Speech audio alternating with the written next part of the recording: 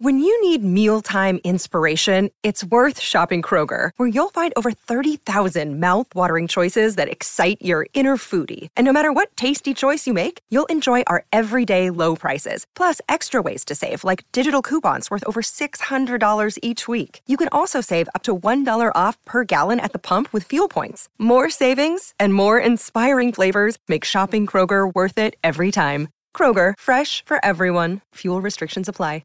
Hello, it is Ryan, and I was on a flight the other day playing one of my favorite social spin slot games on ChumbaCasino.com. I looked over at the person sitting next to me, and you know what they were doing? They were also playing Chumba Casino. Coincidence? I think not. Everybody's loving having fun with it. Chumba Casino is home to hundreds of casino-style games that you can play for free anytime, anywhere, even at 30,000 feet. So sign up now at ChumbaCasino.com to claim your free welcome bonus. That's ChumbaCasino.com and live the Chumba life. No purchase necessary. VGW. Void where prohibited by law. See terms and conditions. 18+.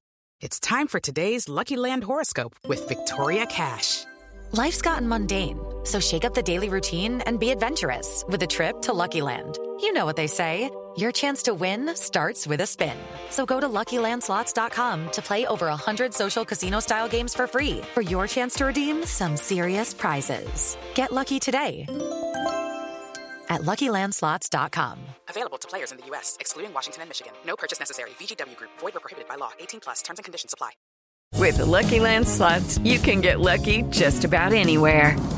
This is your captain speaking. We've got clear runway and the weather's fine, but we're just going to circle up here a while and get lucky. No, nothing like that. It's just these cash prizes add up quick. So I suggest you sit back, keep your tray table upright, and start getting lucky. Play for free at LuckyLandSlots.com. Are you feeling lucky? No purchase necessary. Void where prohibited by law. 18+ terms and conditions apply. See website for details. Back in it, downtown, Petco Park, a new beginning, let's go. Started back rocking the brown. Ever since we've been knocking them down. Baby said she wanna go to the game. Taught her how to say Padre gang. Started back rocking the brown. Ever since we've been knocking them down. Mitchell and Ness with the old school name. All of the homies holler Padre gang. Yeah, they. And good day, everybody. Welcome to episode 186 of the Talking Friars podcast and YouTube show. I'm your host, Ben Fadden. Here today with a special guest. He's been on already a couple times, MLB.com's Jim Callis. Jim, thank you so much for hopping on the show. Oh, hey, thanks for having me, Ben. Yeah, so before we get started here, this episode is brought to you by Gaglione Bros, famous cheesesteaks and garlic fries. They're located inside Petco Park in Mission Gorge and Point Loma. Those are their two locations outside Petco. And you can visit GaglioneBros.com for their entire menu, great cheese and garlic fries.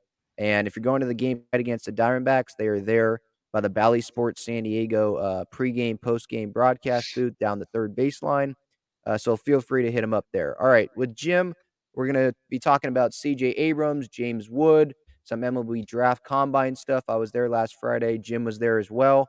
And so first off, let's just get started here with C.J. Abrams. He was called up yesterday because Manny Machado obviously is hurt.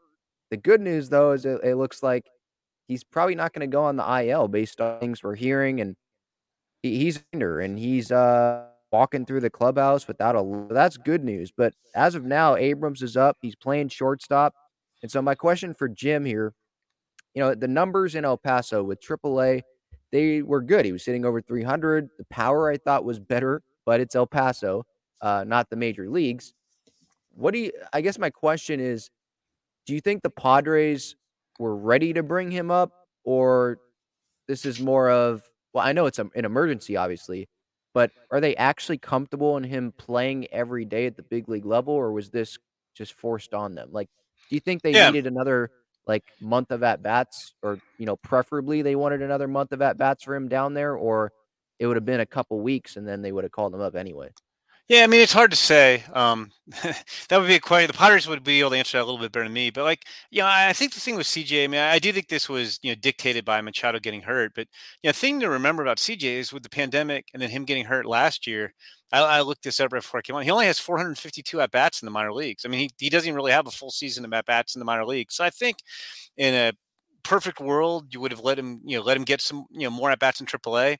That said, even though CJ's numbers weren't great in San Diego and the 60 at bats or so he got, I didn't think he looked overmatched. I mean, he wasn't, crushing home runs or, hitting 300, but he also wasn't striking out, excessively either. So I thought for a guy who had very little experience when they had him up before, he kind of held his own.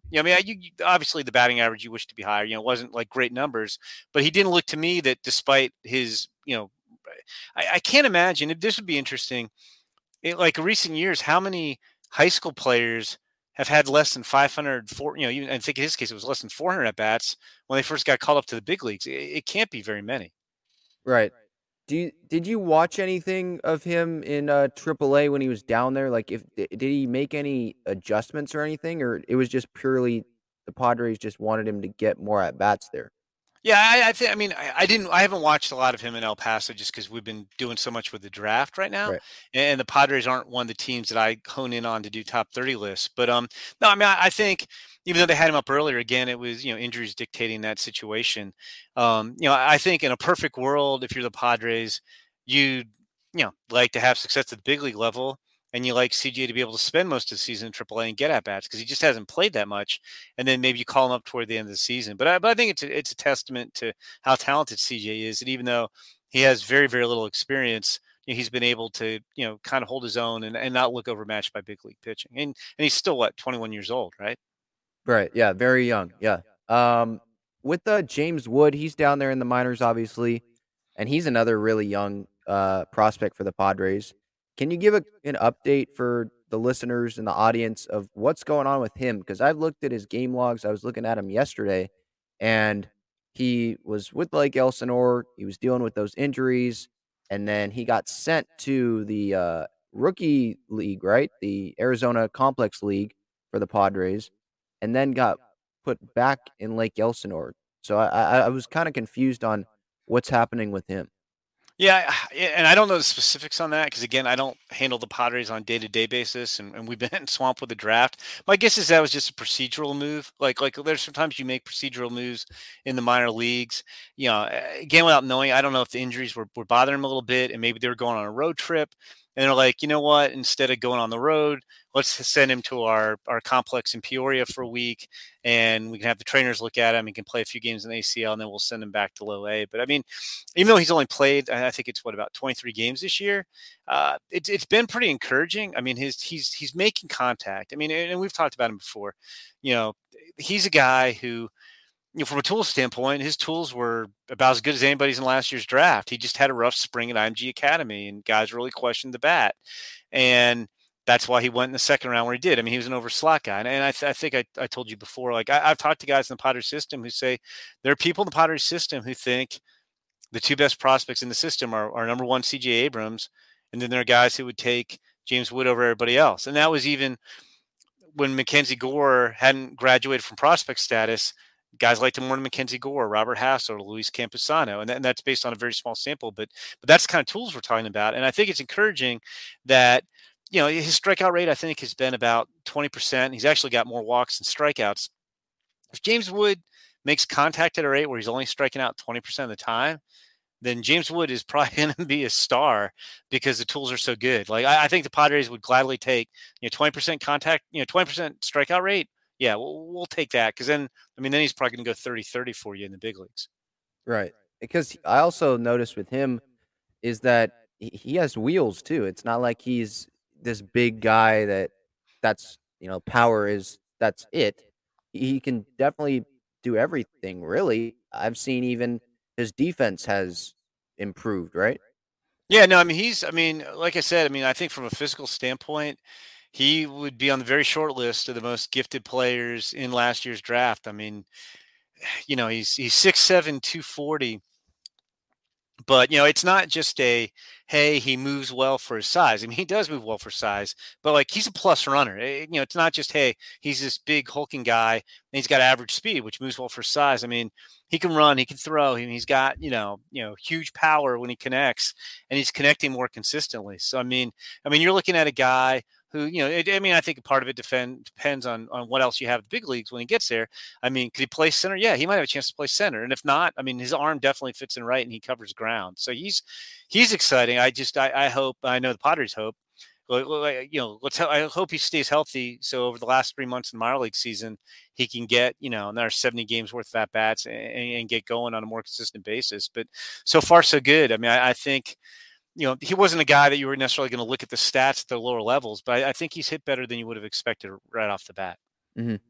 Now moving to Esteury Ruiz, he was brought up from AA to AAA recently, and he's really interesting. Obviously, a lot of Padre fans are interested, and some even, I know this is a big stretch, and probably fans just being reactionary, but the center field position for the Padres this year hasn't been great offensively, like consistently.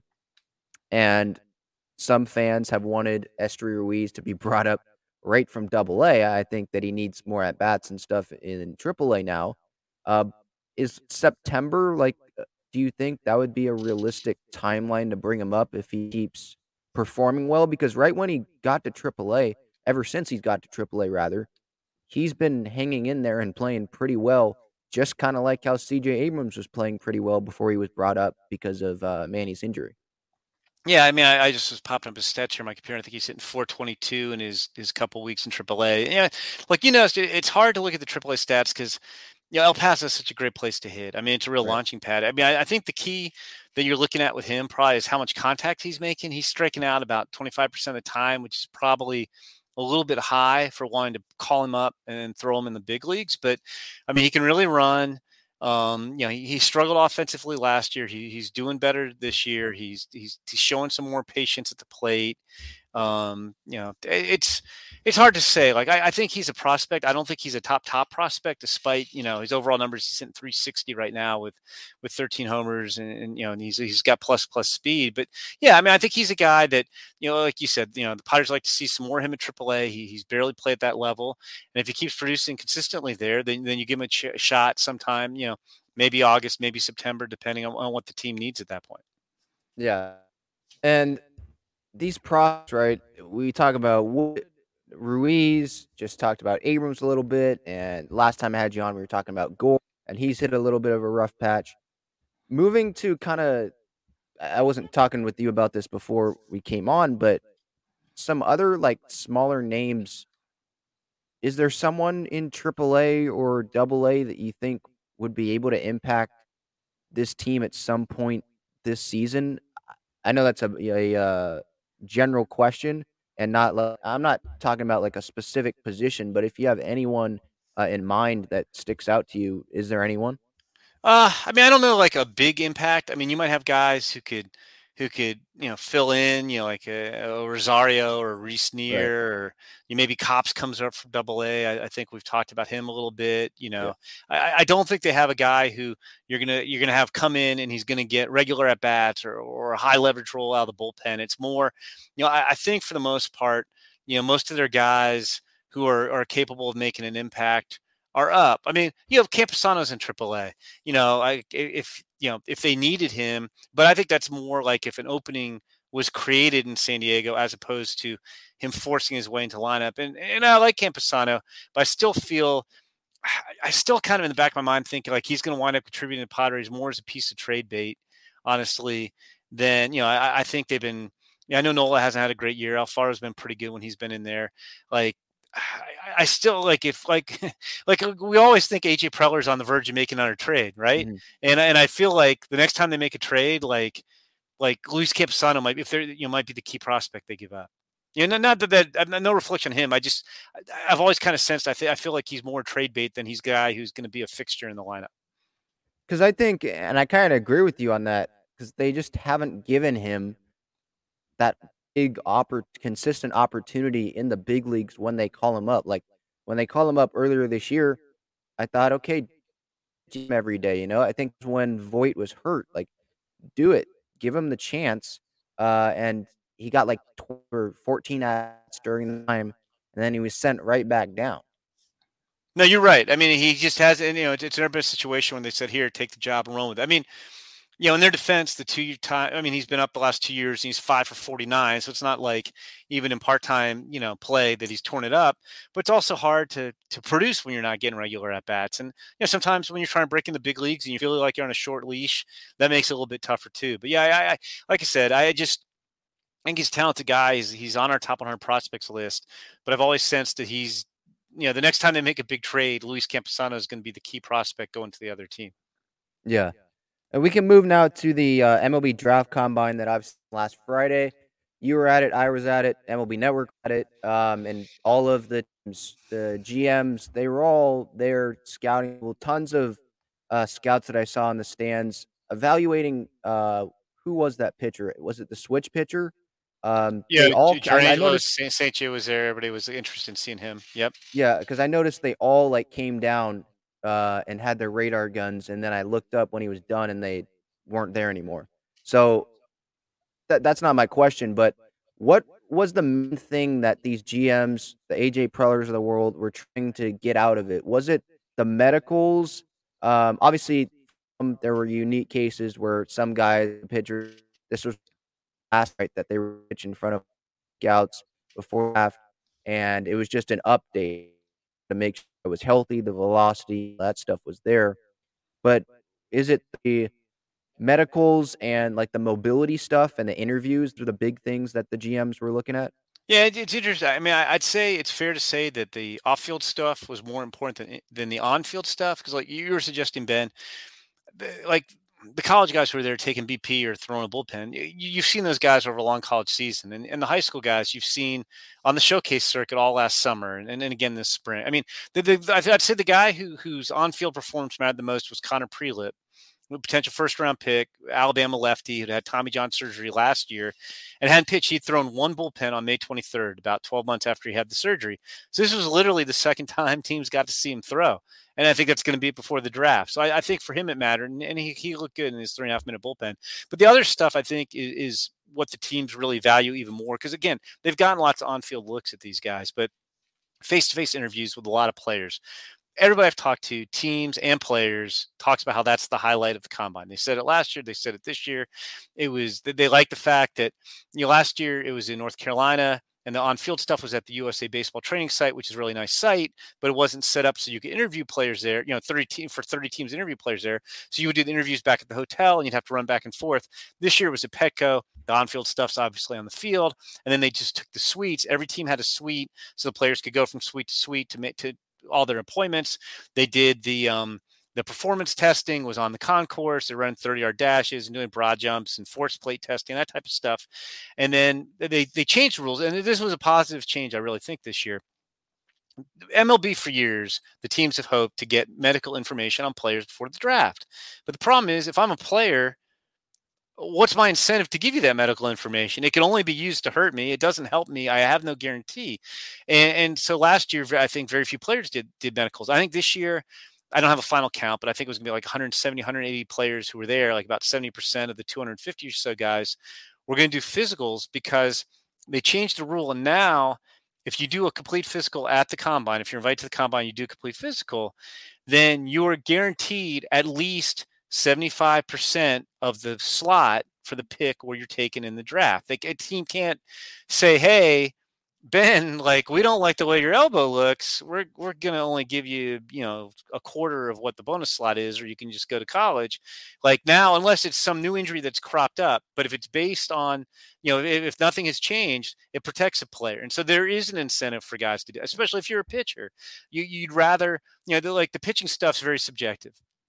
And when you do team physicals, the only person whose opinion matters is the team doctor. If you fail, say the Padres physical, you don't get to say, well, I'm going to go get a second opinion. It's like, no, the Padres are relying on their doctor and they just say, hey, Ben, sorry, we don't like your shoulder. But the thing is, so the pitching stuff is very subjective and there's wear and tear obviously on any pitcher's arm. So in the case of a pitcher, say, there might be 20 teams that don't like the way a guy's shoulder looks. And 10 teams were fine with it. And you're better off, if I'm the pitcher, getting drafted by a team that likes the way your shoulder looks or is fine with it, rather than you get drafted and then teams like, oh, wow, we don't like this, we're not going to sign you. Or like if you're a player and maybe you have like a minor back condition and 5 teams are like, you know what, we can't take that guy. At least they know that now beforehand and they aren't going to take you, and you don't get stuck by getting taken by a team that's not going to let you pass their physical. So I think that was a positive. And, the on-field stuff, I mean, it's fun to watch, guys swinging for the fences and Jacob Mizorowski from Crowder Junior College threw over 100 miles an hour and averaged 99.8. Like, that stuff's fun. I think you kind of knew that about a lot of those guys, but I do think I look at that stuff. It's a way to promote the game too. These aren't players that a lot of America is familiar with unless you're a super diehard draft fan, and it's kind of talking to players. They do a lot of interviews with the guys. You get a sense of their personality. Termarr Johnson was great when they had him on the desk during the Friday workout, and so I look at it as non-field stuff's a way to promote the game, and I think that's good for baseball as well. Yeah, and more about the interviews in those suites and all that. Like, so to your knowledge, they had players like scheduled throughout the day, and it was Correct. pretty much just getting to know them and just answer questions that a typical player prospect, would have to answer. Yeah, I mean, I think the sessions were 25 or 30 minutes long. Now, you obviously you could talk to players after. You can't work out players anymore after the combine. Right. Again, tied to the physicals. They don't want guys getting hurt after doing a physical at the combine. But you could talk to players afterward. You could do Zooms. You could theoretically fly to meet with them, whatever you want, or bring them in to your place and meet with them. You can still do that, but it's a way, like most of your area scouts will have talked to players, especially if it's a high priority target for the team. They'll have talked to the players, but if you're AJ Preller, and AJ, obviously loves scouting, AJ can't go around and do home visits with like 30 players, right? All over the place because he's got other stuff going on too. And it's a way for a bunch of people in your organization to meet the guy, where maybe the area guy met him, or maybe the cross checkers met him. This way you can have a number of people in your organization meet the guy. And everybody, like, the players love it. The teams love it. And like you said, I think that occasionally, I don't think there's tough questions necessarily being asked where you're grilling the guy. It's not like the NFL Combine where you're, having the quarterback get up on the whiteboard and diagram a play and what you read and all that, or you're throwing a play at him and trying to see how well he reacts under pressure. I don't think there's so much of that. It's more, I think, for both sides to kind of get a feel for each other. And like I said, I've talked to a number of players who went to the Combine last year who were there this year. I've talked to a number of teams who, have participated in the process, and everybody really, really likes the interview. I would say the interviews are probably the best part of the Combine for most people. Mm-hmm. Now, with the Padres, they have, I think, the 15th pick in the first this year. We know in the past, AJ Preller has been big on up the middle guys, the versatility, because he believes that they're either going to stick there or they can go move other spots. And I like that philosophy as well. Do you think he's focused on pitching in the first round, or more just continuing to be athletic up the middle? I think it's really a case of best player available. And it's a weird year because so many of the best pitching prospects have gotten hurt. I'm not saying they wouldn't take a pitcher. Like you hear them mention with Dylan Lesko a decent amount. I'll point out we're still a month before the draft, and nobody really knows who's taking it. But you hear them mention with Dylan Lesko, who would have probably been the first pitcher taken in the draft. He's a high school kid, but he had Tommy John surgery this spring. He blew out. But he was healthy. He would have been the first pitcher, I think, taken college or high school. They haven't been afraid to make moves like that.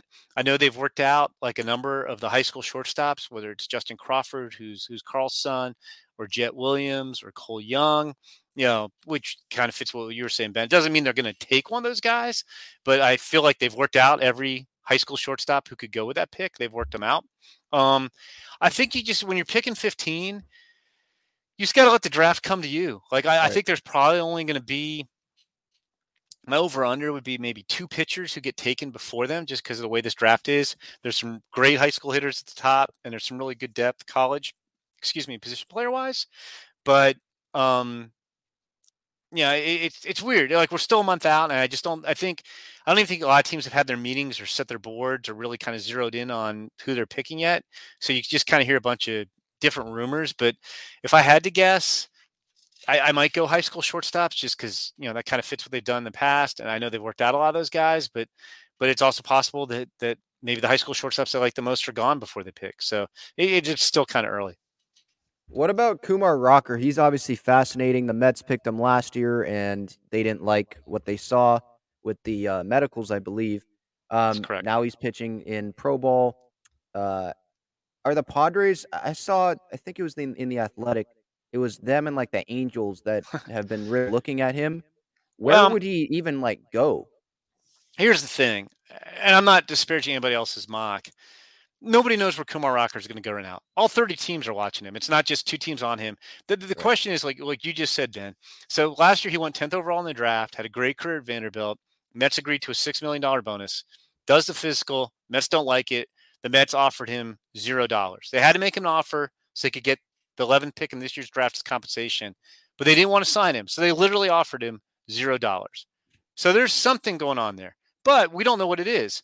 And I just think it's hard to say this team's on him. Like, it's funny. I got asked a bunch in San Diego. I got asked a bunch before I got to San Diego. I've asked a bunch of people, same thing, like what's going to happen with Rocker. And I think until teams get some sense of what they're dealing with medically, it's impossible to say. Like, teams are scouting him. He's pitched 3 times in indie ball. I think he's pitched 10 or 11 innings in 3 starts. It's controlled outings. Stuff's look good. He's hit the upper 90s. Sliders look pretty good. You might suspect, because he hadn't pitched in a year, the command and control have been slightly rusty at times. It's not really much in the way of competition, so it's hard to read a lot into it, except, this stuff looks good. But, if you were just drafting purely on the stuff, yes, he could go in the middle of the first round. But considering that a team was thrilled to get him, was willing to pay him $6 million and walked away, I don't think anybody would draft him without knowing what you're dealing with physically. You're going to have to see some kind of medical report. Like, you aren't going to just take the guy and then be like, oh, we'll take our chances and see what the medical looks like. Like, he is throwing well. That's a positive. But, and I've asked people, and people have asked me, I don't think anybody has any sense of how much information they're going to get and when that will be.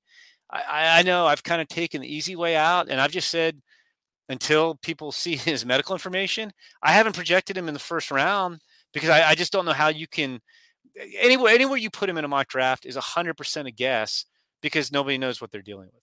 Right. And you mentioned the medicals, like for him, and you talked about this earlier, doing the medicals, that could end up just being a real negative towards him. Well, he didn't do a medical. He didn't go to the combine. So he right. Didn't No, do that. I understand that. Yeah. I understand that. But I'm saying if he ever did, then that wouldn't be great for him. It could well, not the be thing great is, sometimes he for won't him. he won't do something. He won't do a medical exam before the draft. But like whoever drafts him will do a post-draft medical, which they'll do. A team will do anyway, even if a guy did a medical at the combine in case something cropped up. But like, you would want to have like copies of the medical exam the Mets did to know what the Mets didn't like, or if he's had maybe he did a medical exam on his own this spring. Have copies of that. I mean, I would suspect they probably have done some sort of medical exam this spring, because you want to know what you're dealing with. And if I were a team, I'd be like, I need to see some medical records, because I got to know what we're dealing with. And what I would say to that is, wouldn't it be good for him to, present that to teams if it is positive, so that he could be in that first round? Because what you're saying, if the medicals are good, then he would be in the first round. Yeah, you would think. I mean, and like, again, I'm not a doctor, and like, nobody really knows. I mean, the Mets haven't really talked about at all about what happened. So like, teams don't really know. But like, I would be surprised if the Mets would totally have walked away from a $6 million deal. They thought they were getting a steal, getting Kumar Rocker at 10, if they didn't see something. So like, I would think that there's got to be something that's at least subject to interpretation in the medicals. But like I said, it's just, I don't know how you could take him without seeing some sort of medical report to have an idea of what you're dealing with. And like, it would behoove him as well. I don't think you'd want a situation where he gets drafted. Like, again, I don't know how you draft him without knowing what the medical reports are, but like, he gets drafted and the team doesn't really know what it's dealing with. And they do a physical and they're like, well, we don't like this either, and we're walking away. So I would suspect some medical reports of some sort will be released to teams. I just don't. Nobody seems to know when that will be or how detailed they'll be. Because like, even if he throws 97, 99 miles an hour, in these 3 or 4 inning starts, and he does that 6 or 7 times, okay, that's good. I mean, obviously that's encouraging. I still want to know why the Mets walked away. So that's just a hard situation to figure out, because it's all just speculating about what his health is. And I mean, yeah, he looks good on the mound right now, but how do you really know? Like, I would like to know what the Mets, like, if I'm going to pay him millions of dollars, I have to know what the Mets saw that scared them off. Like, I'm not just drafting him in the middle of the first round and saying, okay, we're going to give him $3-4 million and we'll just take our chances. It just doesn't work that way. Yeah, I agree. It's fascinating to me. And the draft's coming up next month, so we'll be waiting for that. Thank you so much, Jim, for joining the show. This has been episode 186 of the Talking Friars podcast and YouTube show, presented by Gaglione Bros, famous cheesesteaks and garlic fries. For Ben Fadden and Jim Callis, see everyone later. Hope you guys enjoy watching the Padres tonight.